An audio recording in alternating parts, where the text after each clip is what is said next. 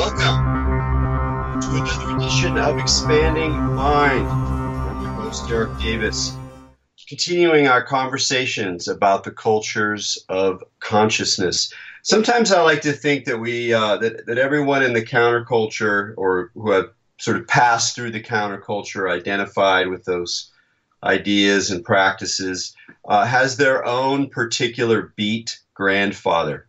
If you recall, we could say there were four main beats, although there's many others that we could invoke, and perhaps they also have grandchildren of their own.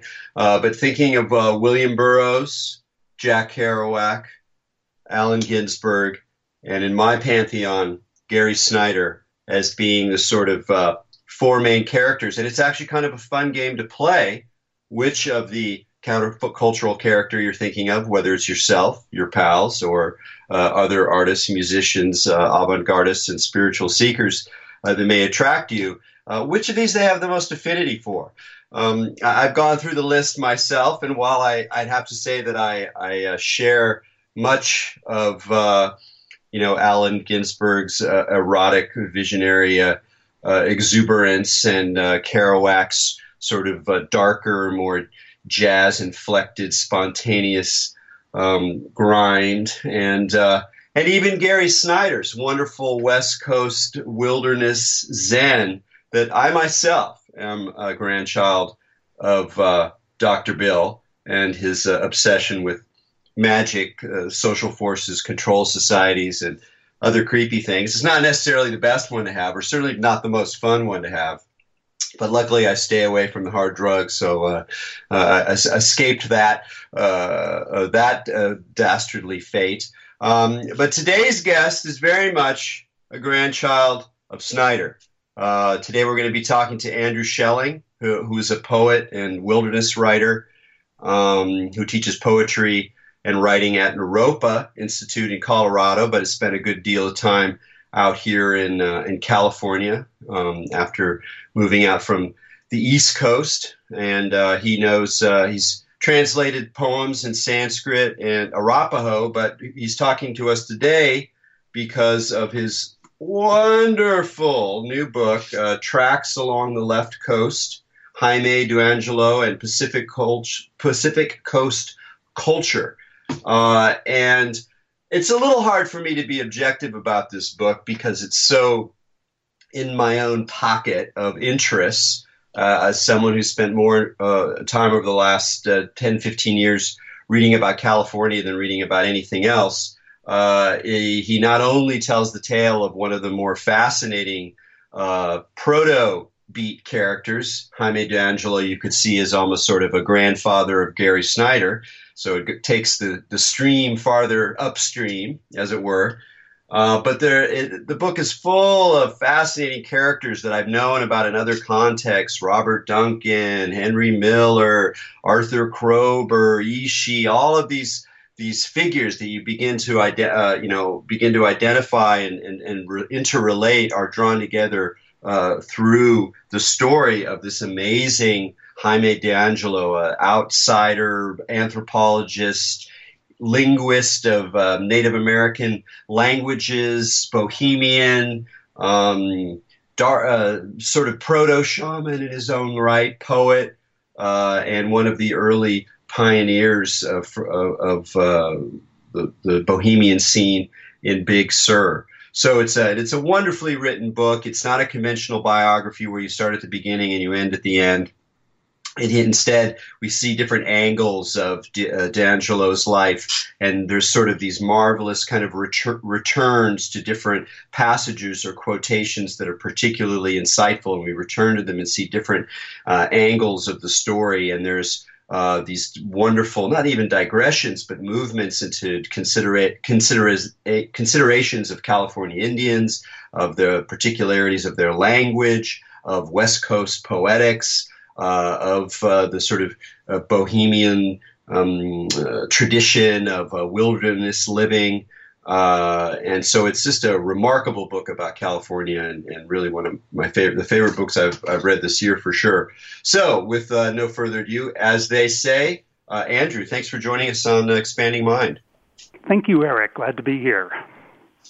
Well, I just gave a little bit of a thumbnail sketch there of the subject of Tracks Along the Left Coast, and though of course it takes a whole book to tell the tale, I thought I'd give you the opportunity to maybe flesh out a little bit more of where this guy was coming for, what he found in California, and what makes him worthy of study, but also what has made him so invisible. I mean, to my mind, he seems like one of the more interesting characters of the era, and though I had known about him before, there really is not too much about the guy beyond a certain little pocket of cultural history. So I'd just love to have you give us a portrait of Jaime D'Angelo. Sure. Let me begin with your terrific sense of the beat poets and their grandfathers and their grandchildren, and your invitation to everybody listening that we might all be grandchildren of one or another of these people. It struck me that if you look particularly at those East Coast beats, you mentioned Jack Kerouac, Allen Ginsberg, you could add to that Gregory Corso. Those guys, for a lot of their inspiration, and especially bohemian inspiration, had to look to Europe. You know, the sort of grand visions that Ginsberg had of William Blake, and for Kerouac, it would be people like Rimbaud, Baudelaire. For Corso, very much his Italian ancestry, and the sort of surrealist and avant-garde poets of the 20th century lingering around Paris and, you know, carousing across Europe. The West Coast writers of that time, sort of the post-World War II era, they had their own grandparents already on the West Coast. And I think these are writers who don't have quite such a large cachet. You know, they're more like secret influences or specialized taste. I think of Robinson Jeffers. You know, he reminds me of what Melville called the wild game flavor. He's not going to be to everybody's taste, and especially not really to urban raised people who don't have that sense of wilderness. The most invisible one, you're right, Jaime d'Angulo, influential enormously on Snyder, but also crossed paths importantly with Allen Ginsberg, not literally, but it was Ginsberg who got d'Angulo's first book published. D'Angulo walks just for a moment like a thread of a ghost across one of Jack Kerouac's novels, Desolation Angels. And so, you know, the West Coast writers then already had something like an indigenous tradition, both Native American and these sort of early settlers, wilderness homesteaders. D'Angulo had homesteaded down at Big Sur when that kind of wild, jagged coastline around Partington Ridge was a 2 days horse ride from the nearest stage stop. You know, the nearest town really was Carmel, which was full of bohemians, but it was a rough 2 day ride to get down to Partington Ridge, where he homesteaded 1,600 feet above the ocean. So you had asked a really good question. Why, you know, has he been so invisible? And I think this is partly because most of his work was very specialized linguistics and ethnography. And, you know, that kind of material was either published in special trade journals for professional linguists or ethnographers and anthropologists, or sat unpublished. And before any of his books came into print, he was already a legend on the West Coast. He was known as being a comrade of storytellers and shamans like William Ralghanal Benson, Old Kate, the Modoc, Jack Folsom, Old Blind Hall, both of them Pitt River, Sukhmet, his drinking companion, also a doctor among the Pitt River, and then friendships with Mabel Dodge and Tony Lujan, Carl Jung, kind of a friendship, and then enmity with D.H. Lawrence, very close to Robinson Jeffers, and then this whole range of younger poets of the San Francisco Renaissance, like Robert Duncan,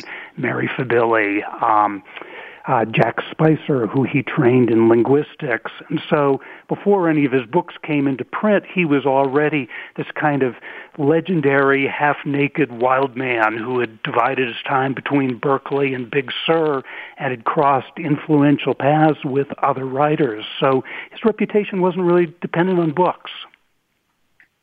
Yeah, that makes sense. It also seems that his reputation was very much bound up in place. You know, you're talking about the importance of wilderness to this sort of tradition of California poetics, and along with that is a sense that sort of specific places are part of the meaning of a figure, or part of the way of the context within which they operate. And D'Angulo, forgive my poor pronunciation earlier, was very much associated with this wild Big Sur area, and as people know, even from recent news, with the bridge collapses and the closed off coast that we had just over this last year plus, that it's a very rugged environment, and even in the early 20th century, when much of the rest of California was sort of a relatively accessible, that it remained a very wild and challenging place. So it seems that part of what makes him an interesting, intriguing person is that he had a very strong sense of that particular land. And I was wondering if you could maybe talk a little bit about how he first came to that wild, severe, beautiful Big Sur coast, and how he made this deeper connection with that land. Sure. He had grown up in an aristocratic Spanish family in Paris in the 16th arrondissement, and that was in those days one of the wealthier neighborhoods. His family seems to have been sort of remote, very pious, and quite eccentric, and they put him in a Jesuit boarding school, which he loathed. And he really seems to have held on to his whole lifetime this sort of mistrust, loathing, and deep sense of hypocrisy of the Catholicism he was brought up in. So when he turned 18 and could free himself, he came to America and decided he'd become a cowboy. And he came out to Colorado in 1905, and that was really his first contact both with wilderness and with Native Americans. He seems to have connected very early on with the coyote as the most mysterious and interesting of the wild animals that were around. But in 1905, Colorado had grizzly bear, timber wolf, wolverine, lynx, as well as coyote and fox. When Jaime ended up married in Carmel in about 1914. He decided to try some ranching again and bought into a ranch way up on the high northeastern plateau of California, up around Alturas. This would be just west of the Warner Range and Pitt River country. So again, he spent some time ranching up there, and eventually, at one of his visits in Big Sur, and it's probably in Carmel, about 1915, a friend of his who he'd met when he'd been studying medicine at Harvard, this friend of his, an English professor named Sam Seward, came up to him and said, "Hey, man, you should see this country south of here, this Sur coastline. There's no roads through it. It's absolutely gorgeous. It's rugged. It's remote. It's spectacularly beautiful, and it's absolutely alone." And Sam Seward told him that he'd hike the whole coast, and you could go 30 miles without seeing a ranch. And D'Angulo's first thought was, this guy's exaggerating. But his second thought was, I got to go down and check this out. And he eventually ran into a couple of vaqueros. Vaqueros, the old Spanish word that becomes American, buckaroo, they're cowboys. And these guys were ranching down at Big Sur. They came riding through Carmel, and D'Angulo asked if they'd take him down there. And he rode on down and realized that his friend wasn't exaggerating. The coast was as remote and beautiful as he'd heard, and he decided to homestead this piece of property that is on what today is called Partington Ridge, which was where eventually many artists and bohemians set up, including Henry Miller and Jean Varga and various others who are sort of known from Big Sur lore. But Angulo took on this piece of property and lived there off and on for the rest of his life, put in an old Spanish irrigation system. He had citrus trees, olive trees, herbs and vegetables he grew, and eventually, once the coast highway had been put down, was able to bring in cement and windows and wood-burning stoves and things and build himself a proper house down there in 1933. You know, it's interesting how there's this thread of, let's call it self-reliance, to evoke an old American ideal and going back to Thoreau and carrying forward today in a lot of different ways, some more conservative, some more progressive, but it's a central American ideal. And when I read about Jaime's, property in Big Sur, and then how much time he spent there, and all the work he put into it, and then also just sort of the way that eventually, faded away. And it was clearly something he was doing not to build an empire, but something he needed to do for himself. And I'm thinking of similar gestures and aspects of in Robinson Jeffers, for example, in a very different way, but still building his own amazing, strange stone tower in Carmel, or later with Gary Snyder, in the sense you get of reading his poetry, which very much comes out of this current of a sort of pride and satisfaction in material life and skill and being able to do things and being able to grow your food, to build your huts, to not rely on industrial civilization to do that. And I get this very strongly with him, and I'd like to hear you talk a little bit. I know you're also a Thoreau influenced character, just a little bit about that quality of self-reliance and the different facets it has. It's not just independence. It's not just know-how. There's something deeper that's going on in this thread of being able to subsist on one's own efforts to a large degree in some of these rough and wild places. Yeah, you're absolutely right there. I think, rather than there being a single answer, I think there's like a mosaic of influences. One, of course, being that terrific experiment of Thoreau, where he simply said, I went to the woods to live so that when it came time to die, I wouldn't discover I hadn't figured out how to live. And part of that how to live is, can you do it self-reliant on your own with minimal store-bought goods? And that's definitely what Angulo went down the Big Sur for. He also claims that when he first saw that coastline, he said, this is the perfect place for a freedom-loving anarchist like me. And he wasn't just using the word anarchist in a sort of loose street sense. He had been part of anarchist circles when he was in medical school in Baltimore, and his first studies and publications were serious accounts of anarchism. I think he felt, that part of this was like the old Taoist sense, avoid the authorities, stay away from the police state and figure out how to live without reliance on that complicated mix of civilization, surveillance, police state, rules and regulations.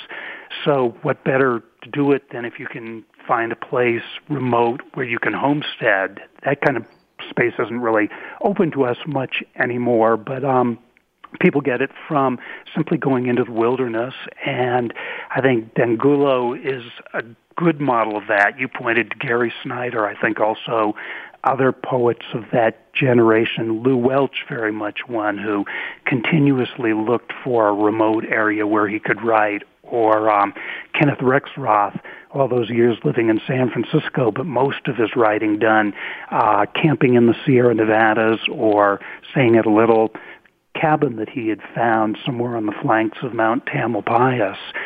So, I would say the mix of self-reliance, an anarchist tendency to stay away from the authorities who are going to impose socially determined rules and regulations on you. And then Dangulo brings a different thing in the mix too, which is that the old spirit powers tend to shy away from too much human activity, and that if you want that kind of relationship, that kind of feel for the deep presences in the natural world, you need to go somewhere relatively remote to do that and spend a lot of time listening and cultivating the powers there. Well, this, of course, brings up Dangulo's whole relationship with Native Americans, and particularly Native Americans in California, and even particularly within that, his fascination with some tribal groups that from an outside perspective based on technology, social development, existence of musical instruments, of social hierarchy, of priestcraft, on all those sort of measures of what we might call civilization, that some of the groups that he spent time with and the individuals he got to know were part of tribes that, in a term that you willingly use that I would like to ask you about, are more primitive. That's, of course, because that term has a pejorative sense. People try to dance around it, but it's also an important one to signify the lack of many of those external markers of civilization, but the corresponding, at least in Dangulo's experience, wealth of linguistic and poetic richness. And so it's inevitable that someone who's interested in these kinds of being in the wilderness is going to resonate and connect with Native Americans. Most people end up doing it in a fairly superficial way. They read some books, maybe they go visit some areas. But of course, Dangulo dove as deep as you can, learning extraordinary number of languages, spending lots and lots of time with Native Americans, getting their stories, befriending them, hanging out with them, partying with them, drinking with them. The guy really did it up, and he did it in an amazing way, and that's part of what's so inspiring about his story. So again, just to ask you how did he start to connect with these people, and how did he sort of find himself through them in a way? Like he wasn't an alien there after a certain point. I mean, it's a very interesting model of cultural encounter that his life presents. Sure, I think one of the things that tends to get glossed over in accounts of anthropology. Most people who went into anthropology loved the people they worked with. They made friendships. It wasn't like going out and working with something as abstract as a tribe or a culture. What they did is they went and they met people, and Dangulo had this sort of love for hanging out with people, and he made a connection with a great many of the Pit Rivers and Pomo people, because in those days there was an enormous amount of prejudice, as there still is. But he impressed people because he was willing to sit down and eat food with them, share a blanket with them to stay warm, drink a bottle of whiskey together. But I think the really crucial thing you're pointing to was his linguistics work and his recognition that people who have, say, never come up with the concept of the wheel or the internal combustion engine or, a stratified government or banking system, people have done just fine with language and with stories and with poems and songs. And Dangulo found that there was the people with really small amounts of what you'd think of as material culture had this extraordinary wealth of linguistic capability. And at one point it goes into this funny little rant where he says, injunctive, subjunctive, past, present, future, the languages of these so-called primitive people. And you can see right in front of you there that people who had very minimal culture, because they didn't really need it, had plenty of language skills, and what really caught Dengulo was the power of the language that he got when he went out and spent time in storytelling societies and singing societies. So, that really became his life's work.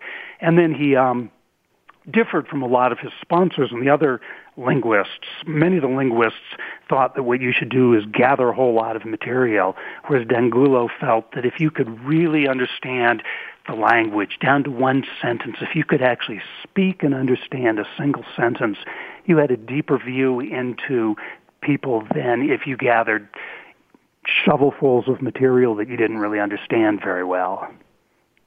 Well, and another important dimension of that is just, there's been such a wealth of interest in indigenous mythology and cosmology and religion in the 20th century. I mean, it's really the way that many 20th century people try to deal with their own sense of spiritual vacuity. And of course, it raises all sorts of problems. We get a portrait of some of these more superficial seekers when Dengulo goes out to New Mexico and is hanging around Mabel Dodge, and she's got these friends, and he's kind of irritated by them, but they're really interested in Indians, and and you get the sense of there's such an enormous there's a lot of reasons to be drawn to these other stories, these other ways of being in the land, but he was very insistent that you can't get to the mythology and the cosmology, the sort of, the religious juice without understanding not only something about the language, but also very much how people actually lived, how they lived in their material lives, how they lived exactly the material in place. Yeah, their tools, their food, the weather patterns, the land itself, climate.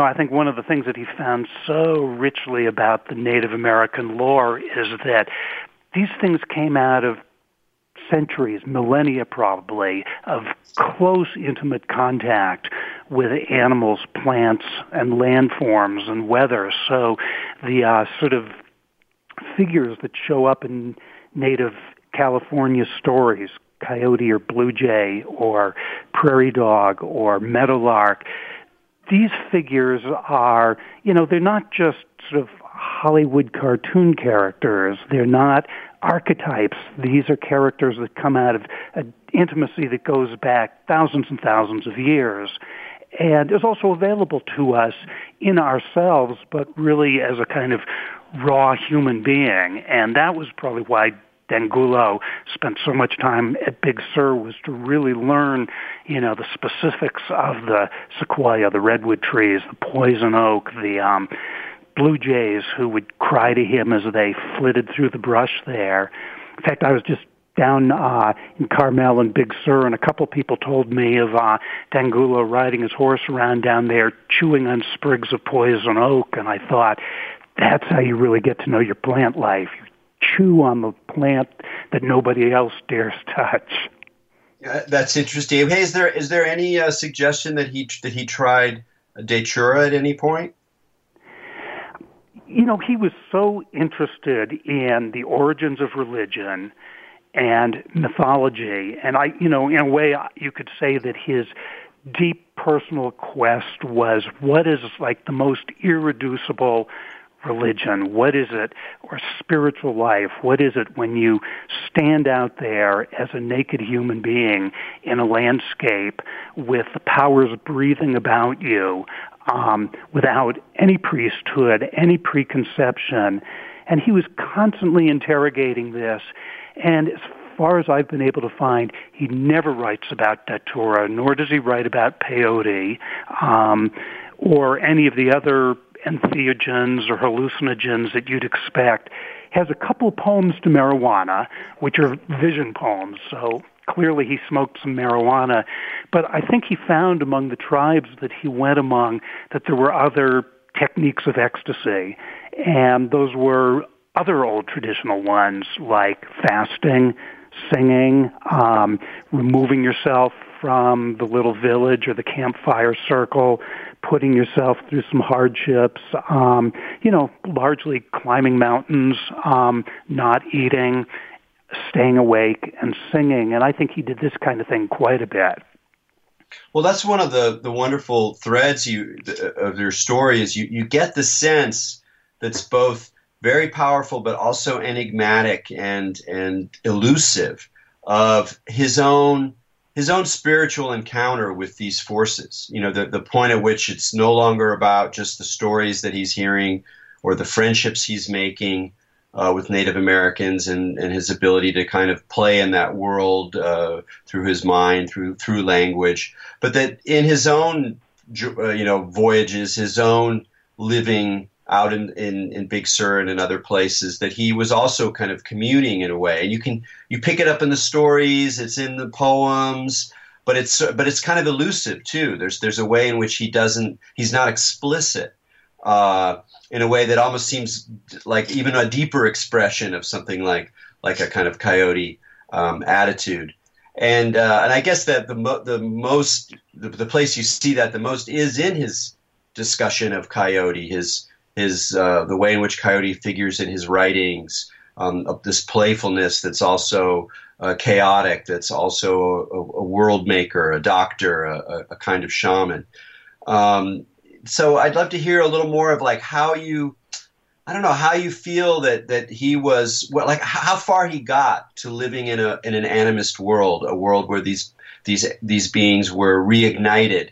That they were no longer required the mediation of an anthropological text or a set of ethnographic techniques in order to be able to encounter. Well, I think you're right about his elusiveness. I think the best clues to his own search would be his writings, of course, but it's clear that he also went through a painful and powerful medicine study. In 1933, shortly after he'd built a house for himself down at Big Sur, he was down there with his wife, his son, and his daughter, and he adored his little boy. And there was a terrible car accident in which a car that he and his son were riding in went over the rim of Torrey Canyon and fell 160 feet down into the creek bed. The boy, Jaime's son, Alvaro, was killed, and Jaime was pinned for about 12 hours in the car. When he was finally pulled out, he had a broken shoulder, a broken pelvis, broken ribs, and he spent time in a hospital and then eventually went back down to Big Sur from Monterey and spent about the next decade living largely by himself or with some ranch hands down at Big Sur. And this is a very dark time for him. He stopped doing any kind of professional work. He was devastated by the death of his son. He became addicted to painkillers and to alcohol, recovering from the physical pain and the emotional pain. And this is the time where the stories about him begin to get very wild and really present, the most enigmatic character and a kind of, cycle of tales that in some ways resemble Coyote, but it's a dark Coyote. And many of the tales are very dark, and many of the tales are, meant to be humorous in a way, but they show deep struggle going on there. And I would like to keep my hands off of that in a sense. I mean, there are people who have published tales. There are terrific tales that circulate orally up and down the coast. But I think without being judgmental, I think listening to them, sitting around a campfire, brooding over them, not asking if they're true or false, not asking if his behavior is right or wrong, but recognizing that he went into something very deep. And I think the sort of elusive evidence is after this period of 10, maybe even almost 15 years at Big Sur, he reappears in the Bay Area, sick and dying of cancer, but does his greatest work. He does a series of broadcasts for Pacifica Radio, for KPFA in Berkeley, which has just opened, and does about 100 broadcasts of a series that they called Old Time Stories. This was eventually brought down, condensed into the book that came out under the title Indian Tales. But along with that, he also wrote his greatest short book, Indians in Overalls, and a large book on language. And where that material comes from, you can track it in his life, but you can only track the external material, the internal work that he did, and what makes his storytelling and his comprehension of song and linguistics so deep, and his, profoundly rich and intimate sense with the land and the powers resident in the land can only come out of that period at Big Sur. And I think it's best to not try to step too close there. Big Sur is a, wild and still kind of terrifying landscape, and I have enormous respect for the people who live down there, and most of them don't want you wandering around on their property looking for Jaime's medicine powers. Yeah, that makes a lot of sense, and it still comes through. And in a way, I think it's sort of like what we learn from poetry is that oftentimes the best way to invoke or encounter the forces is to create the field, but don't look too hard or don't make too many demands. Let things show up as exactly. As and Jaime says that of the medicine powers. He says they're wild and they're shy. If you want to cultivate them, you need to recognize they're shy, and that means not hang out where a lot of people are making a lot of noise, and being a little bit wild yourself attracts them because they don't like people who are too overly civilized. So, but I think you're absolutely right. He would not be, a workshop teacher at a place like Esalen. He had his own dark broodings, and much of them were, involved with his linguistic studies and his friendships. And he was very careful about his friendships, and I think worked very hard not to expose material that was considered, not for everybody's eyes. When he did his work at Taos Pueblo, he promised his friends there, particularly Tony Lujan, he would never publish anything. He would never speak to people about it. It was just purely his own interest, and unless he was given permission or authorization by the old men of Taos, he would not broadcast anything. So, as you point out, in that way, he's very, very different from the throng of anthropologists and literati and celebrities drifting in and out of Mabel Dodge Lujan's house. It's important to mention that Jaime's recordings for KPFA are available online. You can get them at the Internet Archive, and I listened to a few of them. They're really wonderful. They are strange. It's a little bit like, what am I listening to? I don't really know. So I almost in a spirit of kind of helping to communicate what he was up to. Give us a little sense, like if we tune into one of those stories, what are we listening to? Are these stories he's heard? Is it something that he's kind of inventing? He's weaving in practical lore and mythology and his own clearly very specific, idiosyncratic way. So maybe help us understand a little bit about what's going on in those wonderful recordings.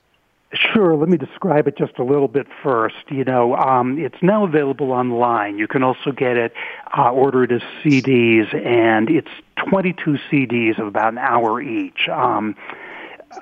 So you're talking about a 22-hour oral performance piece done in front of a microphone to an audience in Berkeley. These were mostly episodes that ranged from about 10 to 12 or 13 minutes, maybe 14 minutes would be the longest one. And you can hear the little junctures between each of these broadcastings. It's worth listening from front to back or beginning to end because Dangulo made a kind of encompassing tale. It's a little bit like Chaucer's Canterbury Tales. It's really the story of a journey with a family of animal people that wander around Northern California. Their wanderings are kind of envelope tale to allow a lot of storytelling to take place and for a lot of people to be met, so you can hear different languages, you can hear different song traditions. Travelers and residents can meet each other and swap tales about medicine powers, about how you hunt, how you cure animals, what kind of songs you use for gambling. So there's an enormous amount of lore embedded in it. And Dangulo made himself into a consummate storyteller. And, the question of how much of this is accurate and authentic, he was an anthropologist. He was working very specifically with detailed notes that he had taken, field notes of languages and stories, and he had his own methodology for transcribing songs, and he sings about 100 songs on these tapes. At the same time, he's making it up in the sense that poets and authors have always made things up, and I see this as a artwork that's sort of on the scale of Walt Whitman's Leaves of Grass or Ezra Pound's Cantos or Gary Snyder's Mountains and Rivers Without End, with the major difference being that this is an oral performance and not a written book. And I think you really need to listen to it orally and maybe listen to it many times to begin to get a feel for how the whole thing is woven together. There's a great many languages spoken that no longer have speakers. For instance, the whisper language of Shasta, and a great many songs that Dangulo sings that he collected in the 1920s that probably you'll never get a chance to hear anywhere else. Pomo songs and Karok songs and Yurok songs and Paiute songs and Modoc songs, Pomo songs, and, sort of a terrific gathering of material, but very much put into a fictional structure that Dangulo is devising, and his characters tend to be based on people close to home. His wife, his dead son, his daughter, close friends like William Rolganal Benson, a Pitt River Indian he knew named Tsimu, a Eastern Miwok he knew named Kileli or Kileli Joe, and it's an opportunity for Dangulo to really pull all this material together and to hear these voices speaking and to give life to the voices. I'm curious. You've taken the time and trouble to learn Sanskrit and to learn something of Arapaho. I'd like to hear just from your own experience of the ways in which the hard work of learning a language opens up possibilities, not just in terms of translation, of bringing some meaning from that's embedded in another language into English, but also just as a way to encounter or become even part of the tradition that you're also translating, and which seems to be part of what he was able to do with this great work, was to not just report or capture, but to some extent continue through his own, even though he wasn't indigenous and, came from a wealthy family and whatever. I mean, all these different things, but there, you don't want to get into too much about authentic, what's inauthentic. It's complicated, but there was some way in which he was able to carry forward something. And I'm curious whether you've wrestled or experienced some of this in your own work with translation. Sure. There's a phrase that I use in my book a couple of times because it strikes me more and more as how helpful it is as a metaphor, but that a language is really a user's guide to a specific bioregion. That embedded in the language is not only vocabulary that's been refined over a long period of time. The vocabulary is very clear, and the sort of mythic one that gets passed around is Eskimo words for snow, but you could say the same of Spanish words for horseback gear, or you could say the same thing about, any peoples that lives along coastline for understanding weather patterns and, what happens with tides. So, any particular language really develops in a specific bioregion and becomes, that phrase, a user's guide in a sense. This was why I began to study the Arapaho language. It's the sort of was the most prevalent pre-contact indigenous language to the foothills, Great Plains interface where I live now. And I went into it to thinking that I'd like to get a deeper sense of the bioregion through a language that had spent a great deal more time. I mean, one of the amusing things is to see what happens when a contact language comes into new territory. So the West is full of all sorts of, inaccurate, amusing, almost mythic namings. We have in Colorado an antelope that's not really an antelope, it's closer to a goat. The horned toad is not a toad at all. The prairie dog is not a dog. Some of the original names for coyote was prairie wolf, and it's not a wolf. Meadow dog, and it's not exactly meadow or dog. So, to see what you can of a bioregion through the language that's there. And then deeper than that, I think you start to get into the real mysteries of syntax and grammar and modes of expression. And these are specialized interests, but I completely understand why D'Angulo devoted his life to linguistics, because learning a language becomes, in a funny way, like taking off your own human mask and putting on some other kind of mask, a mask that represents a figure that evolved in a different landscape with a different understanding of the natural world, a different understanding of the economics, the social relations, the tools that you need. So, I've spent 30 or 40 years working with Sanskrit, and that has given me enormously valuable insights, not just into Sanskrit poetry, but the ability to move between languages. I thought with my background in Sanskrit, some of these other languages would be relatively easy, but many Native American languages are much tougher because the grammar and syntax are very different, and the sound system are different. D'Angulo loved the fact that Achamawi, or Pit River, was a tonal language, and he makes a few little suggestions in some of his letters and some of his writings that because of the tonality in the language, Pit River is actually singing and not speaking. That fascinates me. This is a little place I can get into by studying raga singing and traditional Sanskrit chants, or when we begin to move back through English into the realm of nursery rhymes and some of those deeply embedded, sort of playful song styles and rhyme forms, which other great writers have picked up. I've just been reading King Lear, and King Lear is full of round dances and curses and nursery tales that I think, have embedded in them a kind of originary grammar for what we call English or even American English now.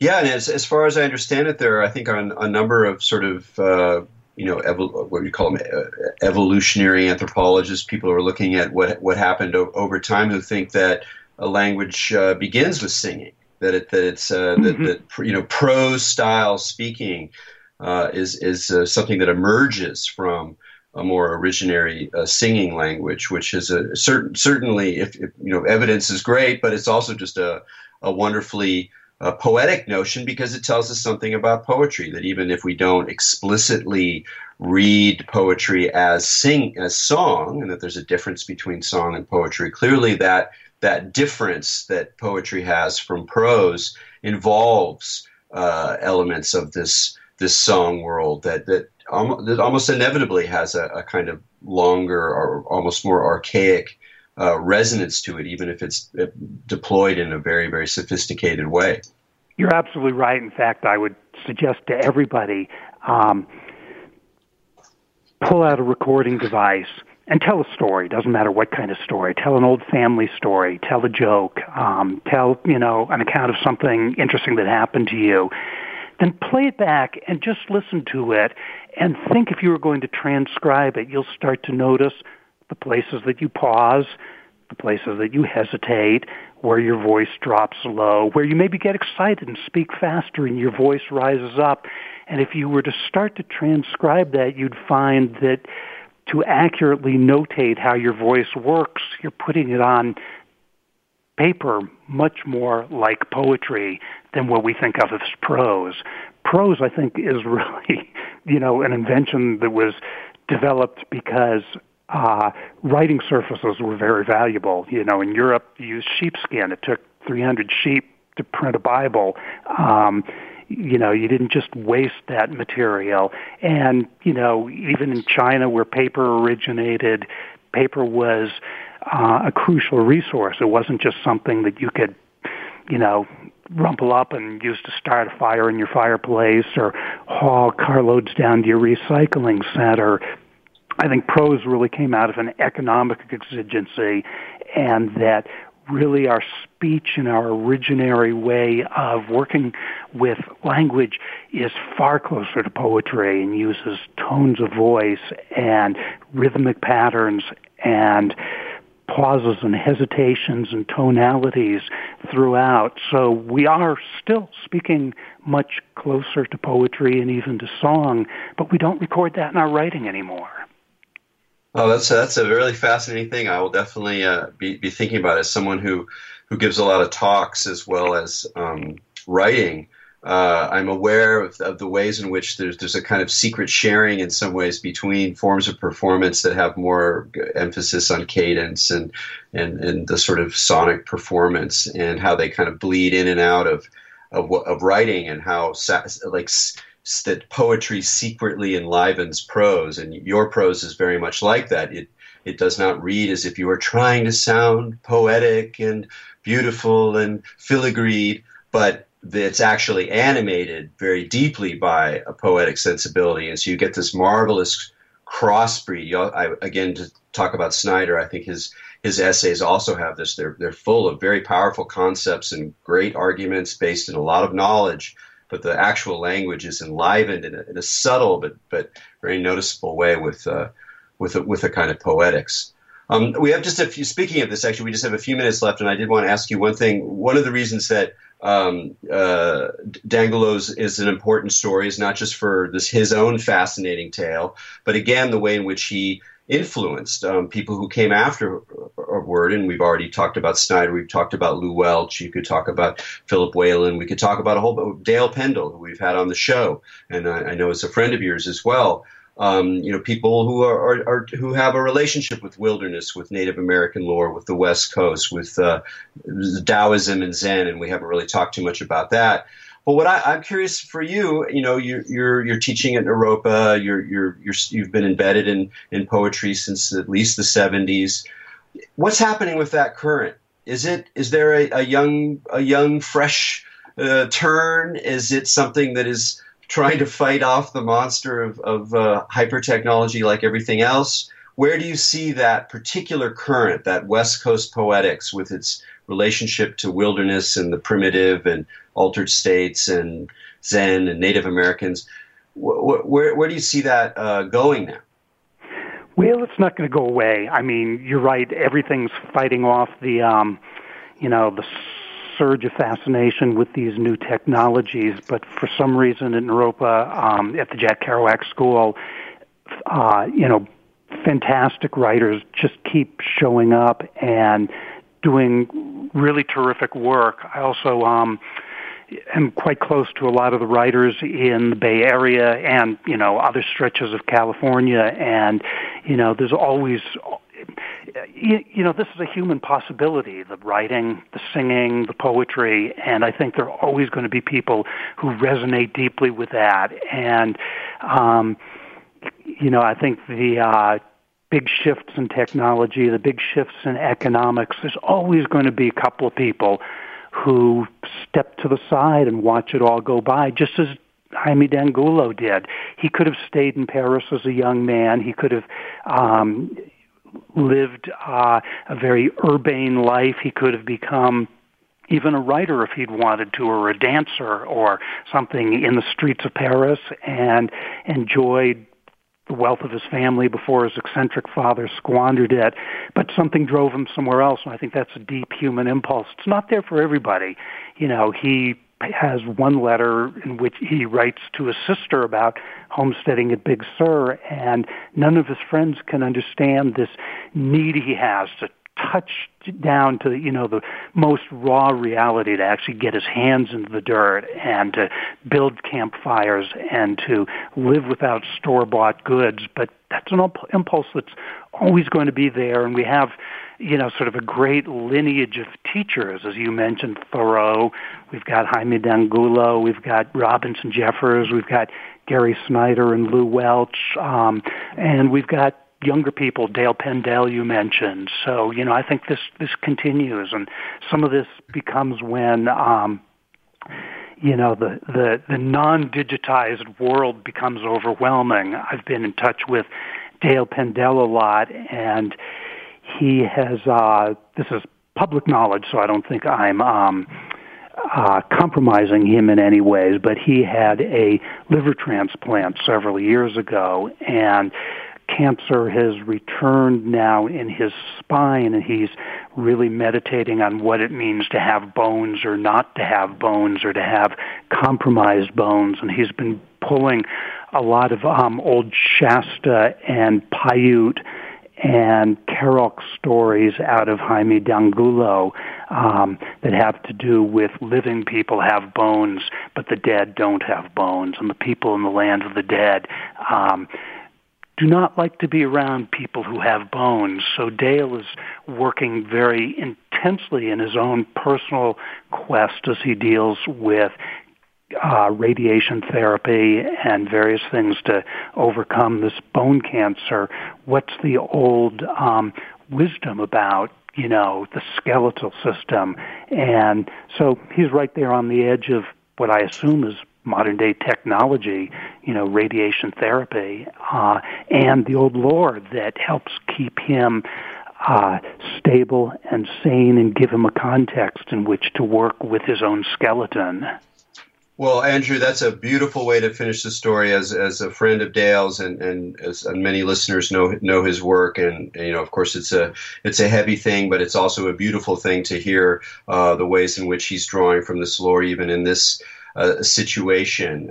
So just to thank you for that, and thank you again for coming on to Expanding Mind and talking about your book.